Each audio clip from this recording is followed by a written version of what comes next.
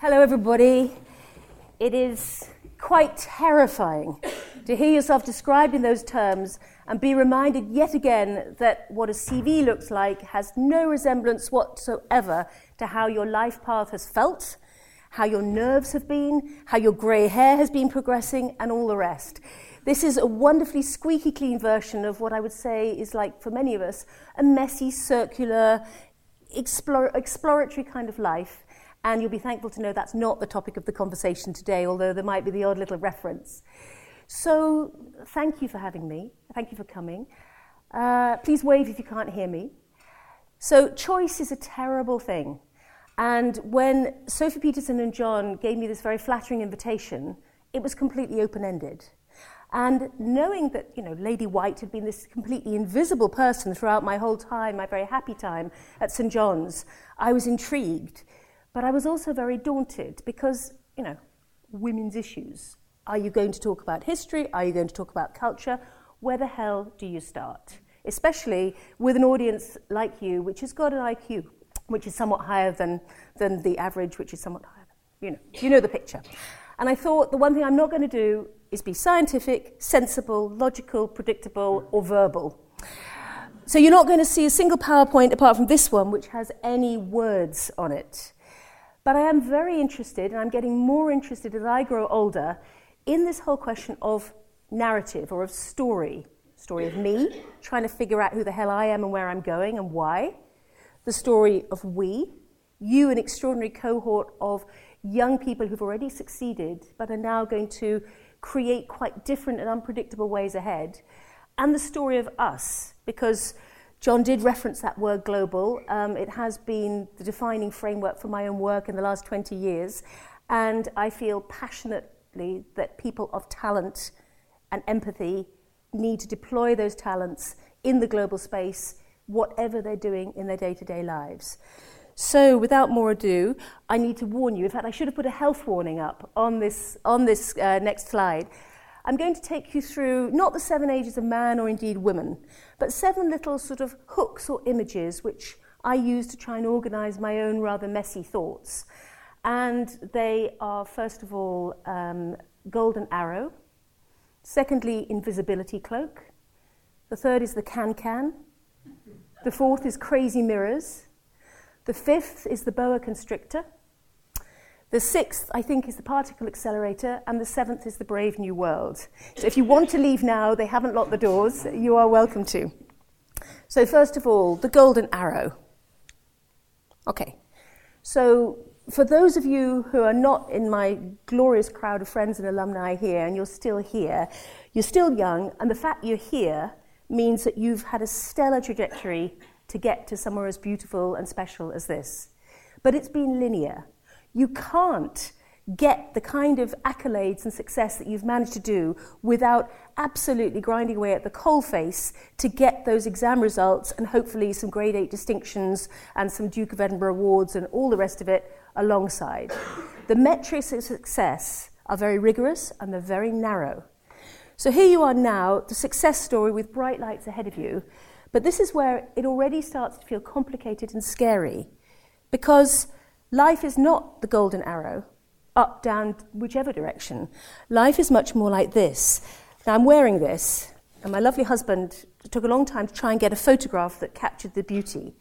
This is a bracelet following a motif by the Hopi tribe in New Mexico.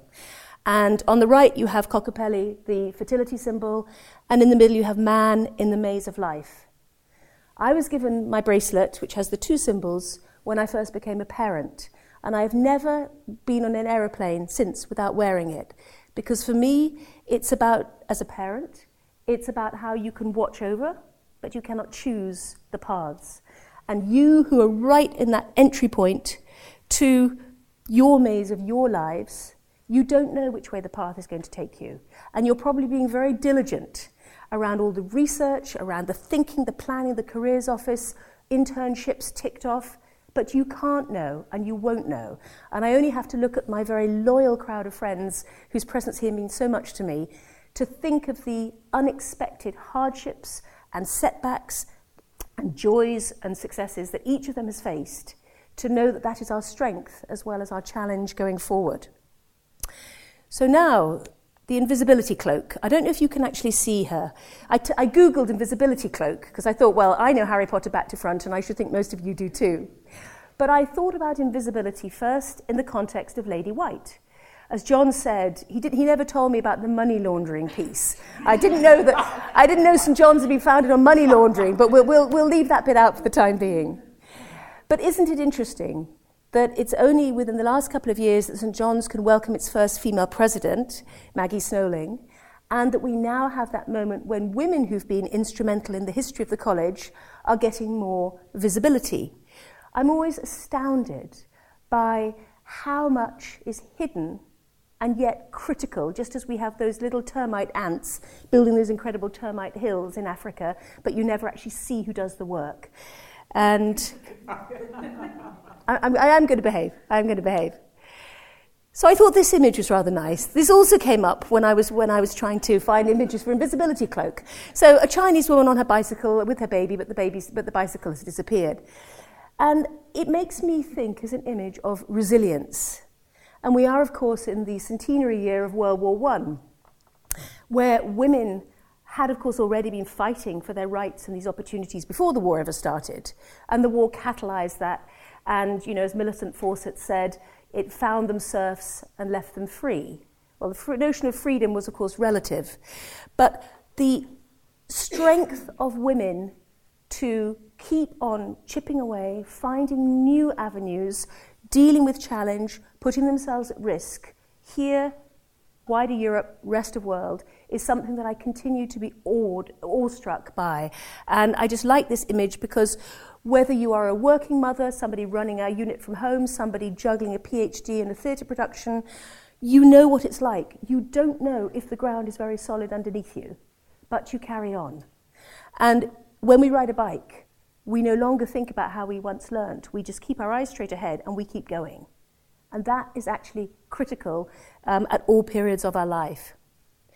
Now, this I like for all sorts of reasons, particularly because those physiques would never even get a look in today's magazines. But here we have the women holding up the man.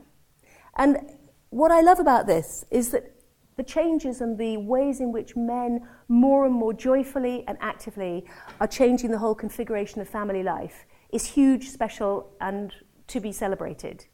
But I still have this amazing thing, even being married to one of the best. Just want to make sure you heard that. That there are certain things that are just implicitly still in a female realm that men simply know will happen. Christmas is one. Is there a single honest man in this room who's ever stopped once to think, where are the presents, the cards, and the turkey coming from? They're very good with shopping lists, but the thinking and the multitasking is one of those things that if you could take a scientific cross-section of the brain and see just how many departments and avenues women's brains went into, it would be awesome. This is not a rant. This is because the skill sets involved are going to be the critical skill sets for our personal and professional success going forward in the 21st century. So I promised Can. This Can, for me, what's it about? It's about conformity and uniformity. And as I get older and maybe more grudge-worthy and embittered and unpleasant, I worry more and more about how we prize conformity. We think we don't. We do. I think we're prizing it more and more, and it makes no sense. I think we prize conformity in girls and women much more than we will admit. And I think I touched on the school process before. I've found myself saying, as the mother of both boys and girls in the past, girls are ready to go to school at 2, boys at 9. But for anybody here who's got a brother, a sister, who is a boy, who is a girl, think to the roots of your own experiences. Think first to the home. And maybe I've got a wonderful mother who's still going very strong and I adore her. But if she would come into the house, into the room and say, who's going to help me with the table? Who cracked first? It's this fatal weakness, and I probably still hate my brothers for it. It's a silly example at one level, but it is, in fact, revealing because change comes from within. And you have to understand yourself and those patternings to also see what are the drivers for the next generation to have a fairer and more confident sharing and assumption of roles that go well beyond laying the table. The conformity, of course, is also in the way we're expected to look, the way we're punished if we don't meet the grade. But it also applies, for example, to the way in which schools will analyse and reward ways of being, ways of working. For example, it's far more acceptable for a boy to be disruptive. Boys will be boys. A girl who is behaving in relatively comparable ways is much more quickly seen as awkward and somehow not fitting into the norm. Of course, you can then have your celebrated rebels. There are many, many people who, luckily, litter our public life who will celebrate the fact they got expelled. The two best historians that I know from my school were both expelled. So, maybe there's something in that you have to kick against the pricks in order to get out. But I just like that image in terms of that effort of perfection, that effort of fitting into what is seen as somebody else's metric. So the question of the confidence to challenge that metric is something that challenges me as I move forward in my life. I think about it far more than I did when I was 30, but perhaps also because of having had a rather unusual circumnavigation of a career along the way. Now, I talked about crazy mirrors. I don't know how well you can see that, but this shows, the crazy mirrors we all know so well from our childhoods.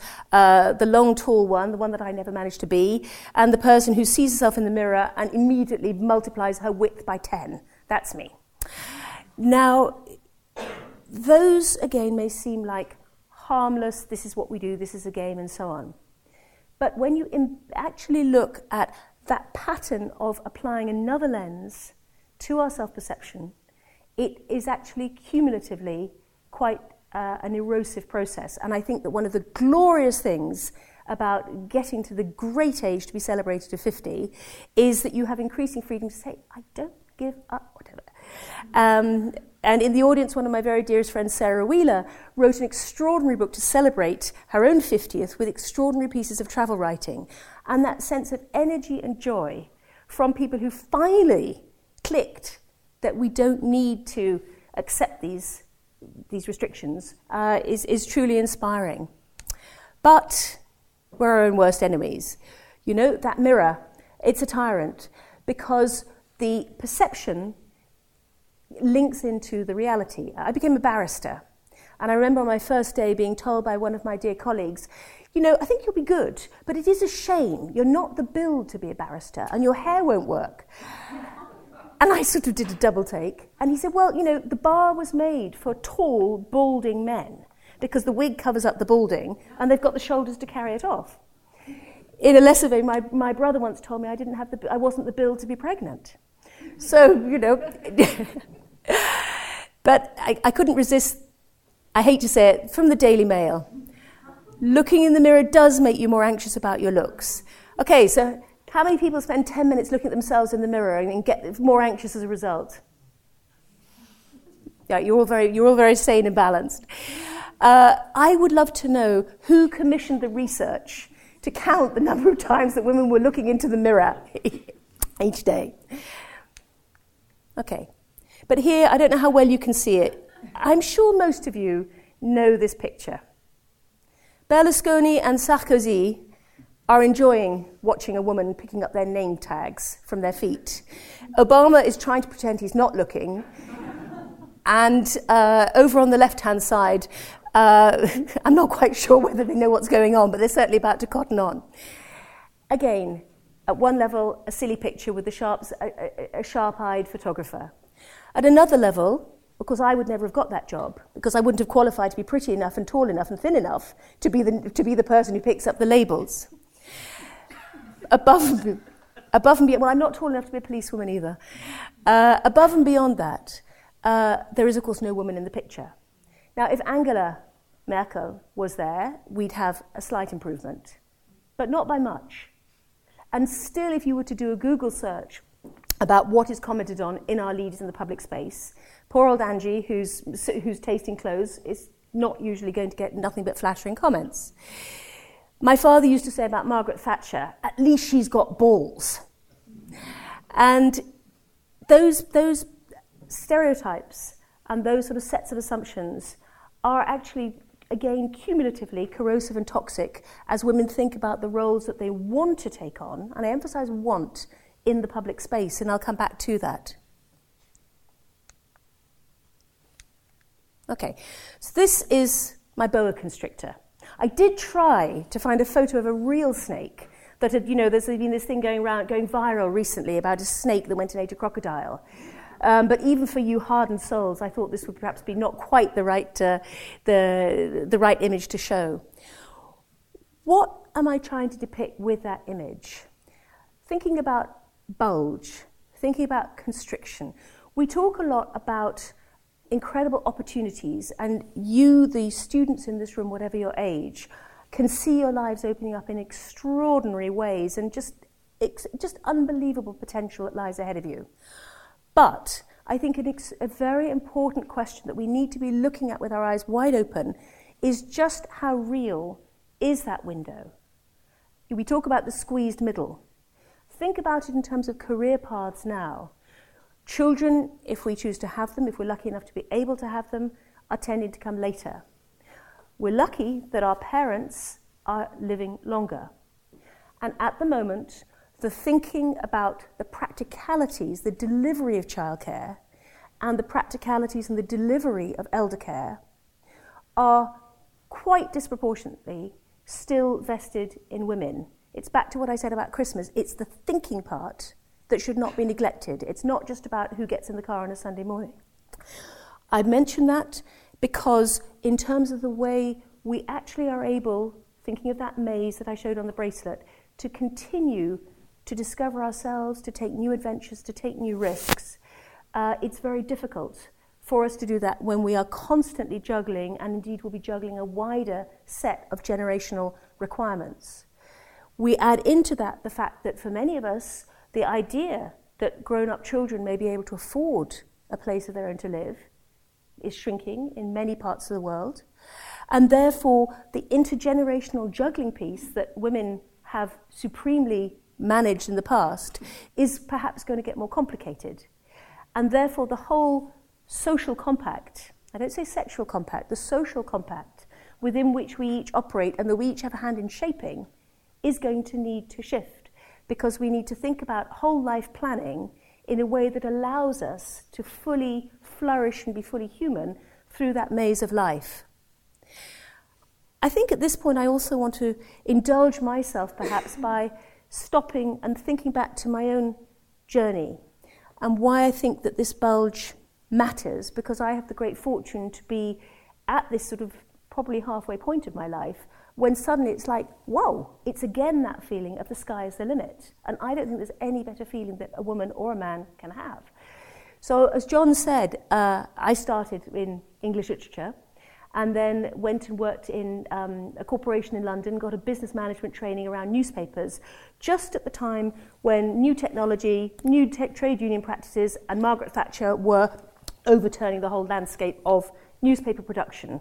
And it was very male, it was very aggressive, it was very stressful, and it was not at all as prestigious or in any way as good as the training jobs that all my cohort from St John's went into. I got pretty depressed. It was very difficult. I saw nothing but I cocked up. I got it wrong. I turned down 5 jobs, and I've ended up with Robert Maxwell. And I do remember, because I had to get my own back at John. John, at the after degree party, he was saying, "What are you doing going off with that plonker Maxwell?" Now, I can see a sense. Yeah, you remember it too. We fell out over it because when you are in the thick of it, it's very easy to see what went wrong, to use the word failure, to compare yourself to your peers, and again, because we have a narrow metric of success, we're not sure what we want to reward in society, and so we do ourselves down, men or women, but women are very good at doing themselves down. And how do you get out of what you perceive at the time to be a wrong turning? I think the first thing is to say, there are no wrong turnings. Your working lives or your active lives and your physical lives are going to be longer than at any time in history. You have the time.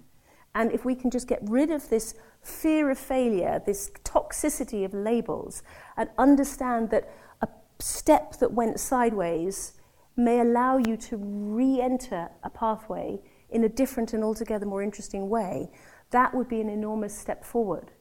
In my case, because of Robert Maxwell being at odds with the law, I ended up, without a law degree, actually representing my company in front of the Industrial Tribunal and having to learn the hard way about what law was in the public space, which is why I then went and became a barrister. And again, as these chances will take you, I was a junior baby barrister on a big House of Lords case at a time when there wasn't even a woman's loo in the House of Lords robing room. But the case involved the issue of the reproductive rights of mentally handicapped adults. And so it became one of those ethical cornerstone cases that was happening in British society. And I realized, I think for the first time in my life, about responsibility and the responsibility of people who have talent, application, brains and creativity to at least understand what these shifting tectonic plates are in our world and be able to master them so that at the very least you can be literate, you can avoid populism and oversimplification, and hopefully you can bring tolerance and wisdom to whatever the debate that is going on, because those qualities are in short supply. And we see that grossly at the moment in this dangerous year that we see unrolling in front of us. And I think it's a duty of people who have had the good fortune, who've worked for the good fortune of people in this room. So moving on, I then became a barrister and then did another wrong move, if we apply the correct metrics, which was to fall in love, to marry, and to follow the man, because we had the chance to go to Paris. And at that point, another test came into my head, and I recommend this one heartily. If I live to be 90, perhaps we should say 100 now because we're all going to live so long. If I live to be 90, what do I want to look back on with pride? Now, it's a cliche to say that no one ever died wishing they'd spent more time in the office, but it's also a cliche to say that we know that and we still are struggling to get out from under the deluge of emails. So, thinking of the bigger picture, thinking in terms of visuals, what feels joyful and exciting if you imagine yourself as a wonderful, feisty elderly man or lady looking back? So for me, at that point, things became clearer. Professionally, it was suicide. I had become a barrister. I had ticked it. My dad was the happiest man on the planet because he had great stories about sex in Essex to take down to the pub every Friday, because you do see life as a barrister. So at one level, I disappointed, and I also undercut the return on the whole investment which is involved when you go back to studying. But at the same time, we embarked on an adventure that we thought would be 3 years and ended up for 21 years. And in the course of that, again, that web of life that I showed you on the bracelet took its own new turnings, because that understanding, particularly as somebody who's grown up in Britain, of being fully bicultural, fully bilingual, of just living life and seeing life through the prism of another culture, is terribly important. It changes the entirety of the way in which you approach so many issues, because you are intuitively having to balance different and competing demands, just as a skilled teacher is always having to think about trade-offs, fairness, equity and balancing within the microcosm of a classroom or a staff room. And so, pulling those strands together, I then did my postgrad in international environmental law and launched my own work for 20 years around international environmental policy, travelling all over the world and dealing with issues of water, conflict, biodiversity, all kinds of things. But let me circle back round to that conformity picture, those crazy mirrors pictures I showed you earlier. I'm somebody who doesn't even have biology O-level, and I was a good student. I did something which was considered very, very, very reprehensible, and my mother had a formal letter from the school because I chose textile design over biology.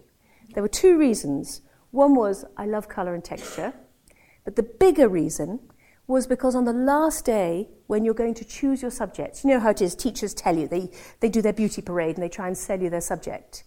And the biology teacher had us all there and she said, right girls, this at this point was an all-girls school, right girls, the first project we're going to do for biology O-level, is to take your heights and weights when you were babies and your heights and weights now and look at the correlations. And that is the reason I did not do biology, because I did not want to be publicly weighed in a class of 14-year-old girls. So the fact that I then had 20 years of working at quite a high level as the only lawyer in teams of leading global scientists, and I didn't even have it, has been something that has been rather embarrassing. It didn't make a blind bit of difference, because what I circle round to there is that a smart person can learn just about anything they will ever need. Of course, you're not going to become a neurosurgeon when you're 50 if you don't have the roots. But if you think about the 21st century skill set, and any management consultancy website is going to put exactly the same things up, or the Said Business School, or anywhere here, what do we need? Empathy, flexibility, critical thinking, compassion, etc. You know the package of skills, and they are very often seen as being female skills. So we have them, and we need to use them, but we need to believe and have confidence in our ability to use them and understand that we need to shift those metrics forward as well. So there's our bulge and this challenge of how we can make the most of it, how we can spread that bulge, and how we can get away from the linear track of the snake at all. So we come to this glorious thing, the glass ceiling, which some people believe in profoundly and some people will furiously deny. The very small text at the bottom over there says, it's all in the mind. The inquiry by a management group found that 3/4 of women in senior jobs believe there is a glass ceiling. So if you say it's all in the mind, because they believe it, seems to be a bit of a funny twist on this particular caption. I was asked just before I started talking, had I encountered a glass ceiling? I have to be fair and honest and say no, but because I've taken a non-standard path. I ran my own business for 21 years on the environmental policy side and was able to go in at very senior levels because of the contracts I worked on.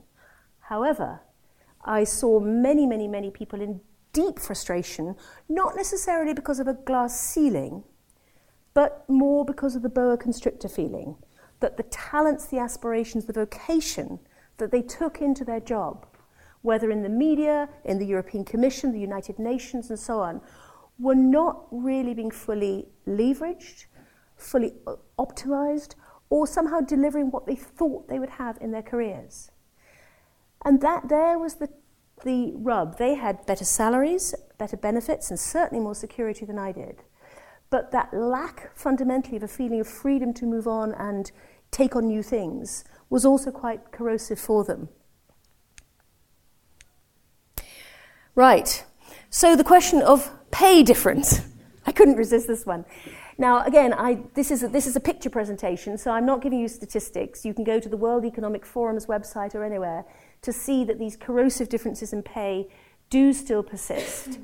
I think what I'm discovering now that I, for the first time since the age of 24, am now in salaried employment, is that the whole question of protection around parenting is very challenging.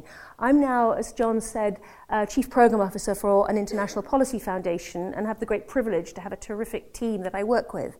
At the same time, because we're into long-term planning and intellectual and human capital, it's actually very difficult to think ahead when you have the balancing out of maternity and paternity leave. So I'm trying to navigate and better understand that myself, and I think it's just part of these challenges that we have, as I talked about before, coming back to the compact that we have to frame going forward, that is not about women and it's not about men, it's about together looking at what makes sense, particularly in ageing societies where we need these female skills much more actively deployed. But there is good news as well. I'm sure many of you know this fantastic image here, but this comes from the building and entrepreneurs trades. Women are finding other routes, as well as the established ones, to create, to innovate, and to show that they can be extraordinarily successful in starting up companies. The reason we hear all these success stories, and yet we still have this conformity, boa constrictor tendency too. So we need to link up these pieces in terms of trying to think, how can we go forward more successfully? I'm sorry this is a bit blurred, but I think you can get the idea. The archetypes around women being successful are very complicated. You know them as well as I do. But whether it's the myths around, sleeping away on the director's couch, or having to be the most beautiful person on the block, or having to trample down, having to lean in, lie back, it's pretty bewildering. And men don't get these earnest books telling them how to be. And sometimes I just get so mad when yet another bestseller hits the top of the list, telling me and my kind how we're supposed to be. Because at one level it feels patronizing and old school. At the other, it feels highly topical and the absolute must-read for my 18-year-old daughter. So I think we have to accept that it's not about black and white, it's about feelings of being uncomfortable in the way that some of this discourse goes forward, particularly perhaps when it's led by people who, by many standards, are seen as unfeasibly successful compared with us ordinary mortals. Now, this cartoon came from a newspaper around about the time of a set of elections. So, we see Big Ben smiling at us with the sun above it. And then we think about the number of women who are able to be active in politics and all the constraints that apply there. The figures are still shamefully low in Britain and in many parts of Europe, although not all. They're going up very fast in much of Africa where positive quota policies have been applied. But we still have remarkably few women heads of state. And I think that, again, it's important when we come back to thinking about this question of responsibility, not in terms of, we've got a duty to go off and become MPs or whatever, but in terms of really understanding what it takes to have a vibrant political participation process and making sure that we don't abdicate from supporting those roles to be able to be open to members of both sexes. Now, we're coming back to this glass ceiling. This is my particle accelerator picture. So how do we take the things that we know we're absolutely bloody amazing at in this room, and how do we actually believe in it and trust in ourselves, men as well as women, to really get where we want to go? Coming back to my own journey, we had been in Paris for 21 years, and I reached what anybody here who's had children will recognise, that moment where you do have a window, where there's a change of school cycle, and when new things can be imagined. And it was an interesting moment in that run up to the Magic 50 of thinking, what else could be out there? Yes, of course, there's things like you need to earn a living. There's kids, there's universities, there's da-da-da. But it wasn't just that. It's what else is out there. And sitting down together and saying, well, okay, we could actually go anywhere, provided that it's affordable for family and friends to get to. It's interesting and attractive. I didn't want to go to somewhere worthy but, aesthetically dull.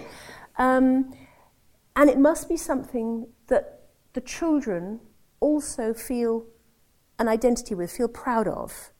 Not in terms of patting mummy on the back, but just in terms of having something where you can hold your head up and say, okay, as I march towards my next decade, this is something that is authentic. And I find myself using the word authentic more in this decade than I've ever done in my life. And perhaps that reflects my own journey of thinking about what is coherent across these muddled different parts of our identities. And so we came to Salzburg, a place where I had never even visited before I took up my job. But the reason I mention this is because it took me to that age of then 48, when I, for the first time since the age of 24, started looking at job advertisements. I mean, not for sending your CV to be a consultant, but actually looking at job advertisements. I realised, first of all, I was terrified. Second, I had absolutely no idea how to turn what was a rather professionally schizophrenic kind of career into something that would fit inside the boxes of people looking for jobs. And thirdly, that I had worked in a very private way because of the nature of being self-employed. I was very involved in my teams, but my workspace was quite private. As I say, somebody who's a writer and so on might also have a very private, intimate workspace. And the big development for me, and I'm rather embarrassed that it took me to 48 to get there, was to reach out to a small group of very trusted friends and be very insecure and very weak and very wobbly and very worried and so on. Some of them are here today and they were just amazing, men and women. That taught me a really important lesson, which is, and no, don't wait till you're 48, that there is no right, there is no failure. You are all each other's best support mechanisms for helping to navigate the wonderful opportunity that is life. And in my case, when I did get this job, having thought there was just not a hope in hell that I would get this job, as, you know, in the end, a woman who'd had 3 children who'd been running a business from home, I got such extraordinary torrents of emails from people I'd never met, but who had been given my details by this inner core of girlfriends, saying, you've given me the confidence to have a go at X or Y or Z. It wasn't necessarily paying work. It was perhaps doing something in the village. But it was interesting to see that there is this huge, there's an unmet need and there's an untapped resource in each of us and in the world that surrounds us. And I think that having the confidence to take love and support and clever ideas and shrewd criticism from your friends to help you find the right way for you is something that I'm glad I've learned even rather late in life. Now, you can't see all of what Sheryl is talking about, but I think that most of you have probably read or looked at Sheryl Sandberg's well-known book, Lean In. And she's now, this is just a couple of days ago, this on the web, looking at this whole question of labels. Now, labels are very pernicious, and you will know, you're smart people, you know, I'm not going to bore you with how words are used differently about women than about men. We know it, but it is very, very corrosive indeed. I think that the very basic thing, people lucky enough to be somewhere like this need to be very careful how they use labels. Think about that language. It's very destructive when people are reaching up to start something new, be it a community project in Africa, be it a promotion in the middle of the city of London, and to feel the backbiting. So I do say, as a literature graduate, women beware women. I have been personally hurt by people who wished me nothing but good to hear, for example, you're overwhelmed. People can be tired, people can be challenged, people can be learning, but the same word is not used of men who are working very hard in the office. There are ways of projecting outwards that an expectation that women cannot combine the roles, which finds a reflection in all kinds of ways. And I think that is an area where we need to be quite vigilant. I do want to add, though, that on the right-hand side, the BBC had lined up things that, you know, they thought would also be interesting. And the second item is, which should come first, cheese or pudding? So right. Now, I don't know, you're probably all too young here to remember when Tony Blair, an alumnus, came into power, and he brought in lots and lots and lots of women, Blair's babes. And Nicolas Sarkozy did the same, and François Hollande, please don't laugh, has also gone and done the same, bringing in lots of women. So at one level, these kind of photographs, which are the sort of, you know, the quota-ticking trophy shots, attract a lot of ire in some feminist press. At another level, they're incredibly important because they go back to this question of invisibility. You must put the contribution of women out there, even if it can feel tokenist. But coming back again to this question of think what you do in your jobs. I couldn't find it when I did some archive research, but when Sarkozy came to power and did the same thing as Blair, the Daily Telegraph ran a two full-page spread with a photograph of every single Blair babe and every single Sarkozyette, with a fashion commentator talking about the hair, the heels, the height, the weight, and what makeover was required. I'm glad to say that some blog sites did exactly the same for the men, who came out worse on every possible quarter. But the broadsheets are never going to do it about the men. And again, while it may seem trivial to make the point, it's not. These are the people who will run countries. This is the message that is being sent to your children of the future. And it's very important that there is some kind of moving beyond this tired and trivial kind of representation. And the last point before I move on, I must be careful on time, this representation of race, the competing, the endless trying to get ahead of things and somehow sort of out-trump the other, is, I think, a banal and overused way of representing what happens in the public space. And I think it's also a reason why women who think in this more linear and connected way, find it rather hard to identify with this sort of, winner-takes-all mentality, because it feeds back into, well, we won't engage in case we fail. And so trying to think more creatively about, does extraordinary contribution in each sphere of our lives have to be equated to the race to the top, I think is a very important question. So I'm going to skip past a little bit, but this is my final thing, Brave New World. And I liked it because that great continuum of time, we're just a blip, but we're a blip that can make a difference. But it also represented all the things around, like globular clusters and bulge, older stars and things like that, which I thought was somehow quite apposite. Okay, a few slides just to shift our focus to the outside world and to do what I've tried to do, which is to connect what is coming from within the home, from within the school, to the big global issues that are being played out around us, even if you don't feel it so strongly in the middle of Oxford. Reproductive rights is obviously one. I can tell you from experience that in the United Nations, if reproductive rights comes up, the debate has to close down because we go back to proxy, national positions get rigidified, and the debate has to stop. This is, for those of you who may know, the charming storybooks painted by the Katie Morag stories from A Little Girl on a Scottish Island, and the author has also painted the watercolours. Here in the picture, she's breastfeeding. American booksellers required that picture to be taken out of the book before the book could be sold in the States. The reason I found the picture was because I heard the author interviewed on Desert Island Discs, but when I went to look for it on the net, I found it on the Alpha Parent website, which really scared me as well, because in the same way as the word tiger mum is the most terrifying language that exists, Alpha Parent is pretty terrifying too, because it implies this completely impossible conception of perfection. This is an organisation in Africa working to enable teenage girls to continue to be able to go to school even if they happen to have a period. And this is generating jobs, community activities, and obviously huge educational advantages.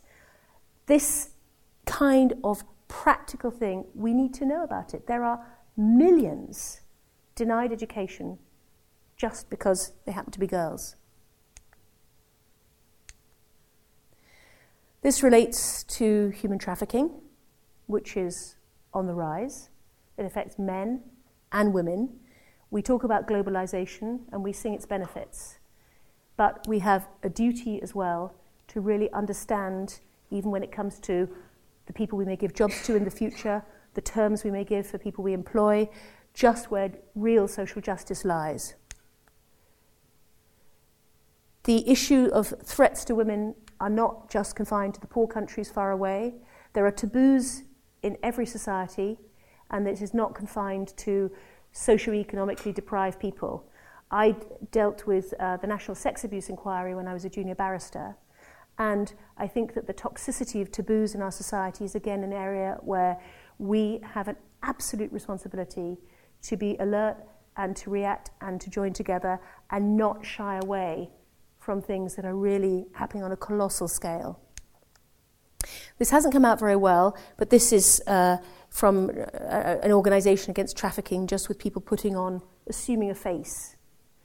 Just because problems are far away and anonymous, and it's just hard for us to get our minds around them, doesn't mean that in the way we choose who we're going to buy our jeans from or our spices from or anything, that we can't leverage the influence. I was a student here when apartheid was still active and where we boycotted Barclays. Little things matter, and we shouldn't forget that, and that's a message that we can take back to the home as well. So finally, where do we come to? You have a tree, you have an ecosystem, and most importantly, you have the roots. What I've tried to do is to show the connections between what we do in the small decisions in the classroom, in the home, and how that actually feeds out into the system that we seek to create going forward, and our responsibilities and opportunity for creativeness in that space. I've talked about aging. This lady is cool. She's 105. And if you can read at the bottom, it's that she says that it was eating bacon was key to her long-term survival. She's apparently eaten bacon every single day and sees that as being a necessity for survival. I find, first of all, I don't think she looks 105. But secondly, the joyfulness that I think we want to associate with every phase of our lives, of not feeling the boa constrictor fear it's going to close in, but looking to the fact that you can be opening up those new chapters at any stage, and so many men and women are doing that through internet-based things and through travel opportunities and so many different opportunities, so many different ways. But again, sharing that message, helping the generations to come and ahead of us to see that there are great things that are still there is, I think, very important for the social fabric. I don't agree with Madeleine Albright, but I couldn't resist putting it in. A special place in hell for women who do not help other women. I hate comments like that, but I'm quite glad she said it. Because I think that the duty of women who do succeed, and many in this room are going to be in positions where you can make choices that help other women, I think, quite candidly, I think you should do that. I think it's very, very important to understand that this, forgetting any terminology of glass ceiling, but looking for opportunities to really enable women and the more feminine ways of trying to deal with collaborative structures and changing the way organizations currently work is a really important opportunity going forward. So I prefer this quotation, which in fact is linked to my own organization, Salzburg Global Seminar, from Margaret Mead, really the doyenne of anthropology. Never doubt that a small group of committed citizens can change the world. It's the only thing that ever has. So women, men, neither of us are small groups, but we do have that ability to shift the course of history.